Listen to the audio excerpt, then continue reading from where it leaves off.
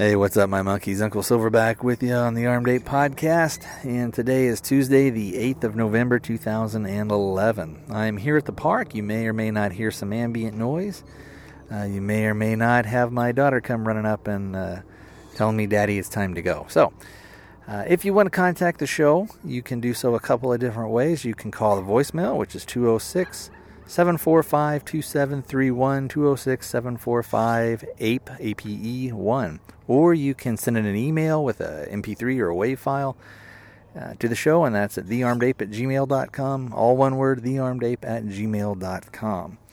On today's show, we're going to have a little bit of probably a shorter one. And it's more, I guess, maybe kind of like a thought exercise. Now, before we do that, on the last show, we talked about medical marijuana and kind of what that entailed. I'd still like to get some feedback from you guys one way or the other, whether you agree with it, disagree with it, that type of thing. And like I said, let's stick with the actual issue of medical marijuana and not get into the weeds and get caught up in legalization, which, as you guys know, I'm for anyway. But let's just maybe try and keep the conversation in and around actual medical marijuana. So, the other thing we talked about, we got a review from Eric on the movie Bitch Slap, and I wanted to read out an email we got from Brad concerning that. And before I do that, I wanted to send a shout out to Eric. Hopefully you're still in a place where you can listen to the show. Hopefully you've got time to do that. And just wanted to say, hey man, hope you're doing well. Hope things are going well for you. I think you're overseas right now. I don't know exactly where you are, but hopefully you've got some time to listen to this nonsense. So anyway, what was written was, I'm going to have to censor this a little bit because I got a little kid over here. Brad writes in, hey Tony, well, I watched the movie last night, and needless to say, it was certainly a load of crap. It was worse than the last season of that 70s show. Seriously. WTF was Eric thinking? When he reviewed this thing, I think alcohol and a lack of sleep contributed to Eric's review of this movie. Don't get me wrong, I like Eric's reviews, but somebody needs to set the boy straight on this one. Later, Brad from, well, you know who. So thanks for sending that in, Brad. It's always fun to make fun of Eric. It's always a pastime that just about everybody can enjoy. All right, so let's talk about food preparation. Let's talk about what advice you would give to somebody who is coming to you and saying, hey, I want to start, but I'm overwhelmed. I started to do some research, and I'm so confused that I've almost gotten like a deer in the headlights, and I feel overwhelmed and feel that I can't even start because there's so much stuff I want to do. And so before I give you kind of my advice, or how I would advise somebody, there is a lot of stuff out there. It's if somebody were to kind of start researching things on their own, there are people that say, look, you've got to get prepared for the end of the world. There are people that say, you need to buy, the first thing you need to get is guns. There are people that say the first things you need to do is get all your money converted over to gold and silver. Yes? I'm going to go eat lunch. All right, let's go. Where do you want to go eat lunch? McDonald's. Where? McDonald's. All right, let's go. And other people will say things like, you need to, get a bug out vehicle and a place to go to. You need to have a bug out location and all this other stuff. But what we're going to concern ourselves with is just the advice on what you would give somebody who just to get them started, just to get the ball rolling, because it can be kind of overwhelming when you're faced with all the advice and all the stuff that comes at you. So for me, what I would do if someone were to come up to me and say, hey, where should I get started? What I would say is I think that probably food and water and a little bit of cash set aside are probably the most important things to get somebody started. And I would say, as far as the food, well, let's tackle the cash first. I would say probably if you can, try and get a couple $100 put aside. I would have maybe 100 of it all in 20s, and then the rest I would have in smaller bills, so 5s and 10s and 1s, so that it's easy to spend. You don't want to just have like $200 bills. sitting around there.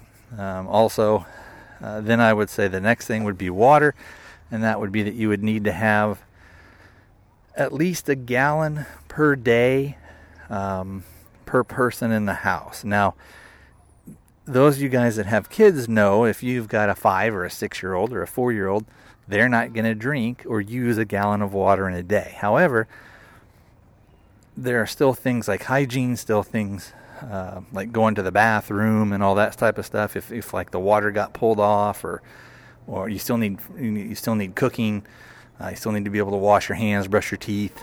You also may at some point, let's say if it was going to be a week, maybe. So again, let's say it's going to be a week or so, and maybe on day 3 or 4, you're noticing that you've got a little bit of extra water, and so you could use that maybe to kind of do like a bird bath for your kids or something like that. So anyway, I would recommend that instead of somebody going out and buying like a 155-gallon drum or even a 30-gallon drum and filling that full of water, I would recommend that.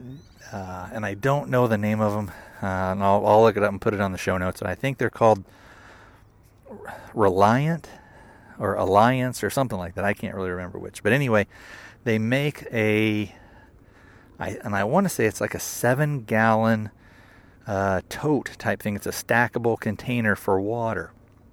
And I would say try and get one of those, slowly build those up. Try and get one of those for each member of your family. And then since they are stackable, they're easy to store. And they're also easy to move. So, and again, some of this stuff would be like if you had to leave the home, it would be relatively easy to pick up a couple of those 7-gallon jugs and just throw them in the back of the car, back of the truck or whatever. So the next thing would be food. And with that, I would say what you would need to do would be to sit down at the kitchen table, and you're going to need to plan out and write out a menu for 1 week for breakfast, lunch, and dinner. And then what you need to do is take stock of what you already have and what you already like to eat. And then you need to kind of start doubling up and getting those supplies laid in. And that's relatively easy to do. That again is relatively easy to do because what you can do is you can do the thing called copy canning or doubling up, something like that, where what you do is you, let's say if you're going to buy a can of chicken noodle soup, you just buy 2. If you're going to buy a can of beans, you just buy 2, and eventually you get this stuff set up, and it's easy to get kind of a week's worth of food. So that would be my advice that I would give, again, to somebody kind of coming in. So I'd love to hear from you guys, and you know what, we're getting ready to head out, so maybe we'll finish up here when we go to McDonald's.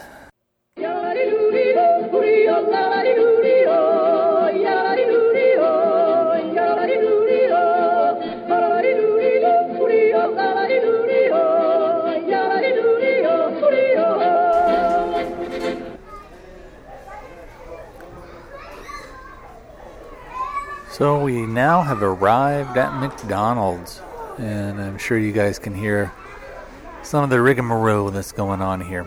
So what I was saying before we got in the truck and headed over here was,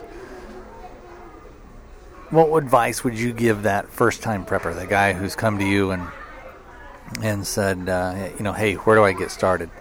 And what I'd like to get from you guys with some feedback is, once you started getting prepared, what did you find wasn't as important as you thought it was going to be? So in other words, you started out and you were thinking, oh man, I really got to have this or I really got to have that.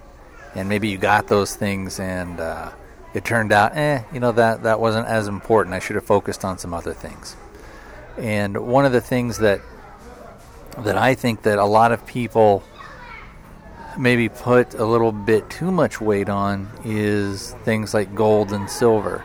I do think, it's important to have some, but I don't think that you should get those or kind of use that sort of as your starting point. I think there's a lot more important things to get before that. And I would, of course, I believe that food and water and having a little bit of actual spare cash that you can use are probably the big three that I would concentrate on just to get started. And then after that, I would probably say once I had a little bit of that, I would then start looking and concentrating on getting something to protect those things, to protect not only my family and myself, but my supplies as well. Because the reality is, in a disaster situation, if it's kind of a long-term type thing, it doesn't matter if you have lots of guns and lots of bullets. If it's a thing where you don't really want to go outside of your home because there's a pandemic or something like that, you're not going to be able to eat your gun and eat your bullets. And, well, I guess in theory you could eat a bullet, but then that'd be the end of it. But anyway, you guys know what I mean. I do think firearms and ammunition, having some of that thing kind of stored up for a rainy day is important. But again, I'd like to hear from you guys. Let me know sort of what you think. All right, I think I'm going to sign off. And before I do that, I would like to send a shout out to my buddy Ken over in Afghanistan. And just want to let you know we're thinking of you. And hope you are staying safe, and we're looking forward to when you get back. All right, monkeys, that's it. I will talk to you next time. Take care.